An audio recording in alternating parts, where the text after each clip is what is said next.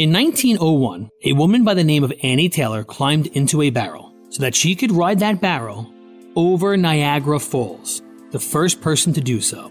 The reason for her crazy endeavor? She was struggling to make ends meet, and she was hoping for fame and financial security.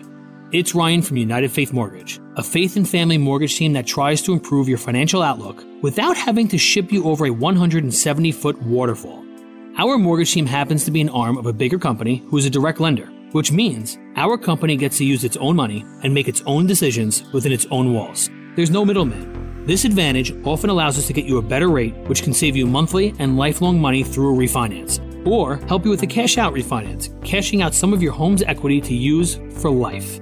We are United Faith Mortgage. United Faith Mortgage is a DBA of United Mortgage Corp., 25 Melville Park Road, Melville, New York. Licensed mortgage banker. For all licensing information, go to nmlsconsumeraccess.org. Corporate NMLS number 1330. Equal housing lender. Not licensed in Alaska, Hawaii, Georgia, Massachusetts, North Dakota, South Dakota, and Utah.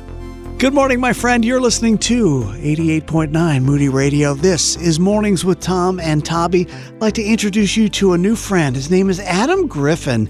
He's the lead pastor of Eastside Community Church in Dallas, Texas. He's the host of Family Discipleship Podcast and the author of several books and resources for families. Now, he's married to Chelsea Lane, and they have three sons, Oscar, Gus, and Theodore. And we're just going to get an opportunity to chat with him right now about some wisdom for kids. Adam, great to have you with us here this morning.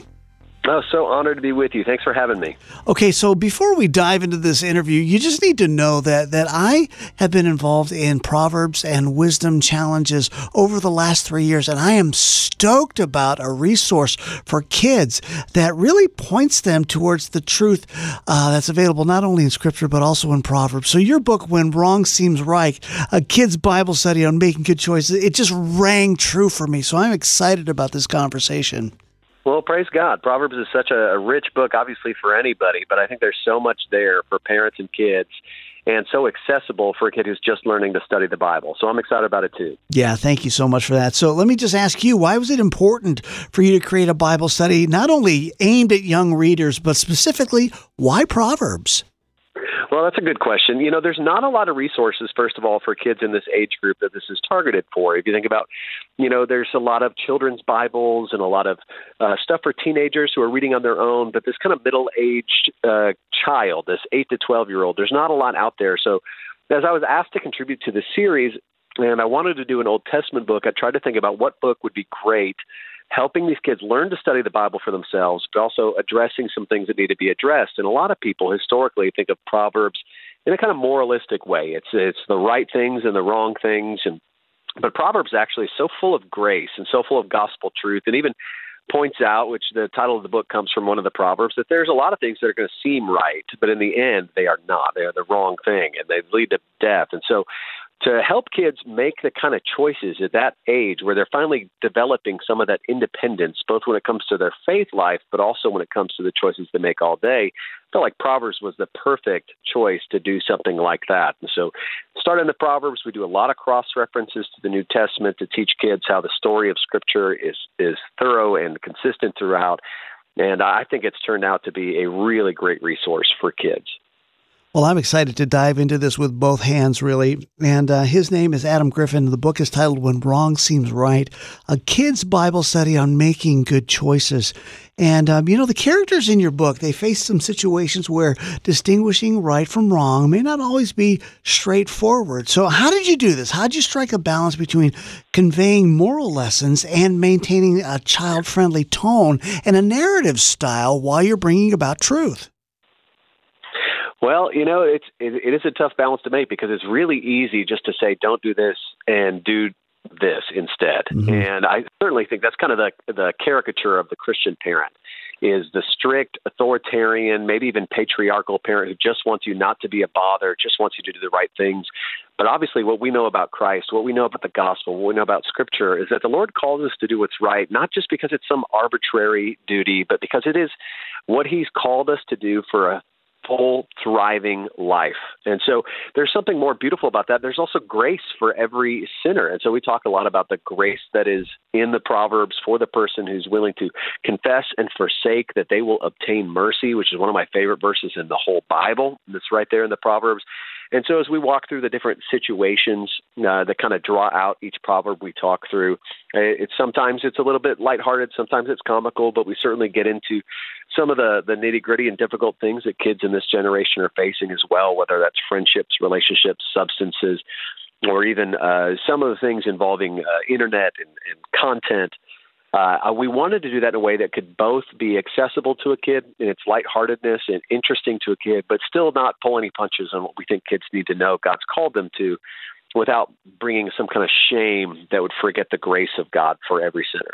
Okay, thank you so much for that. Let me just do a follow-up question on this, because truly our kids are growing up in a confusing world, and there's a truckload of messages that are contrary to God's word and seem like they're being pummeled by that. Is this kind of a resource that will help them combat that while they're done doing the study? They can actually discern some of these messages and really mete out what is false based on their knowledge of the truth?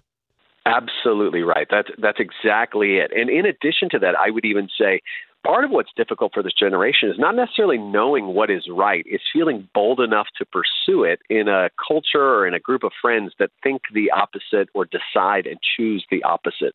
So it's not only about instruction, saying what is right, what is wrong, but it's about a literal encouragement to give courage to a kid, knowing that this is what God has asked of them, and this is what God has said, and this is the boldness available through the power of the Spirit in our God, that hopefully it also emboldens a kid and a family in order to say, hey, these are the choices we make, and we're going to stick to them no matter what. And so there's a lot of that encouragement to be bold in our faith, to be ready to be different, maybe even to seem strange, because we're going to follow God instead of the world.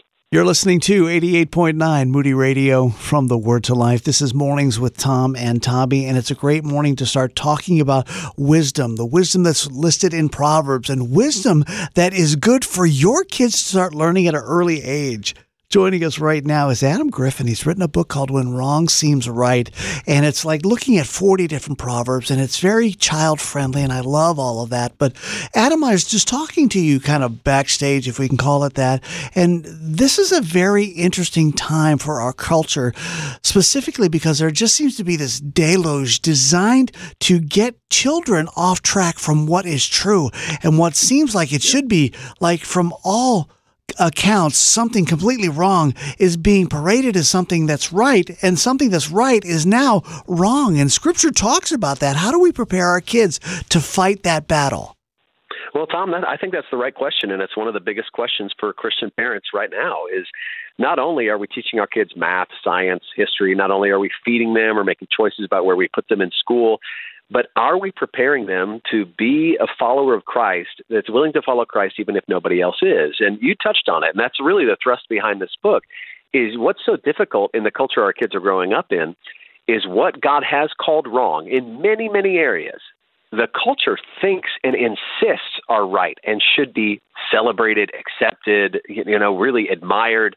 And so the thrust of this Bible study is not only about teaching kids how to study the Word for themselves, although that is a really important aspect of it.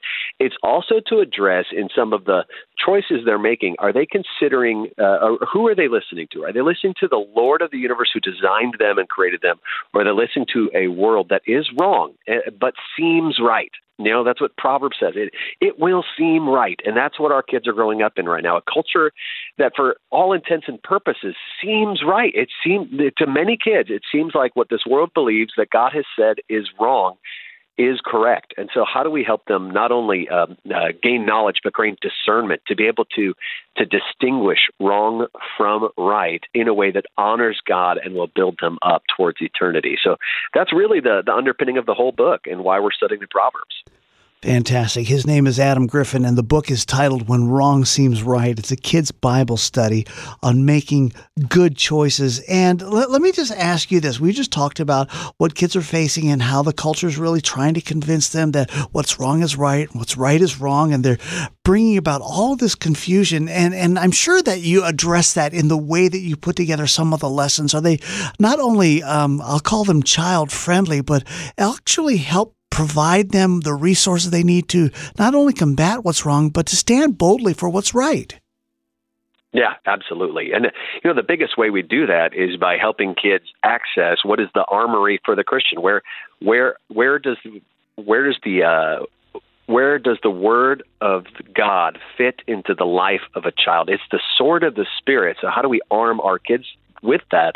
We teach them to know and study God's Word. And in God's Word, the Spirit works in the heart of the believer to convince them and to convict them and also to commission them for the work they're called to. And so that absolutely is one of the threads that runs throughout the book. It's not just passing time. It's not just Bible verses for kids to kind of know and memorize, although we love for kids to know this word. It's calling them to something bigger in a life that would call them to something smaller, but in that smallness, they would still say it's better, and we would say that is wrong. So it's about falling in love with what's God's and therefore what is right and what has He called us to. So we do that through getting kids into the Word. And that's why this is one book in a series of books from Moody about how to get kids studying the Word together and following Jesus together. And we just happen to follow Jesus through the Old Testament, which is such a beautiful thing that we can claim even the Proverbs for those of us who follow Christ.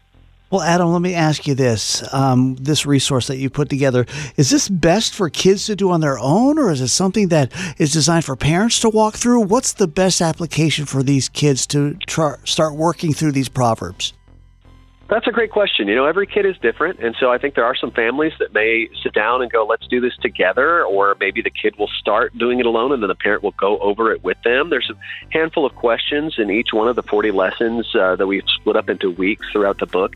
Now, I do think a kid who is more confident in using their concordance or knowing their Bible or just wanting to study can certainly self-motivate. And this is accessible for a kid in that age group to do on their own. But I always think the best version of following God is going to be done in community. So if that's through a Sunday school class, or if that's through a home group, a small group in a home, or it's in a family with a parent and child or children doing it together, I think that's best. It really brings some not only accountability to pursuing the Lord together, but it brings the clarity of hearing from each other what God is doing in and through His Word in each other's hearts. So you can really go either direction, but I think the best version is always parents having a great degree of involvement in their kids spending time in the Word. Okay, Adam, let me ask you one last question as we're kind of winding our time down here. If you can boil it down to its essence, if there's one thing that you want a kid who's reading this resource or their parent to know, what would that be? If I could boil down this resource into one thing that I want a kid or a parent to be, Tom, I would want them to see themselves the way God sees them, as, yes, somebody in desperate need of a Savior, but one for whom a Savior has been provided in Jesus Christ. And in following Him, He calls them to something better. In a world full of lies and deception that's going to try to convince them through the enemy and through whatever means that what is wrong is actually right, the Lord calls us to something better and says just because it seems right doesn't mean it is. Follow Him no matter what. And that's what I want, these devoted followers of Christ knowing God through His Word.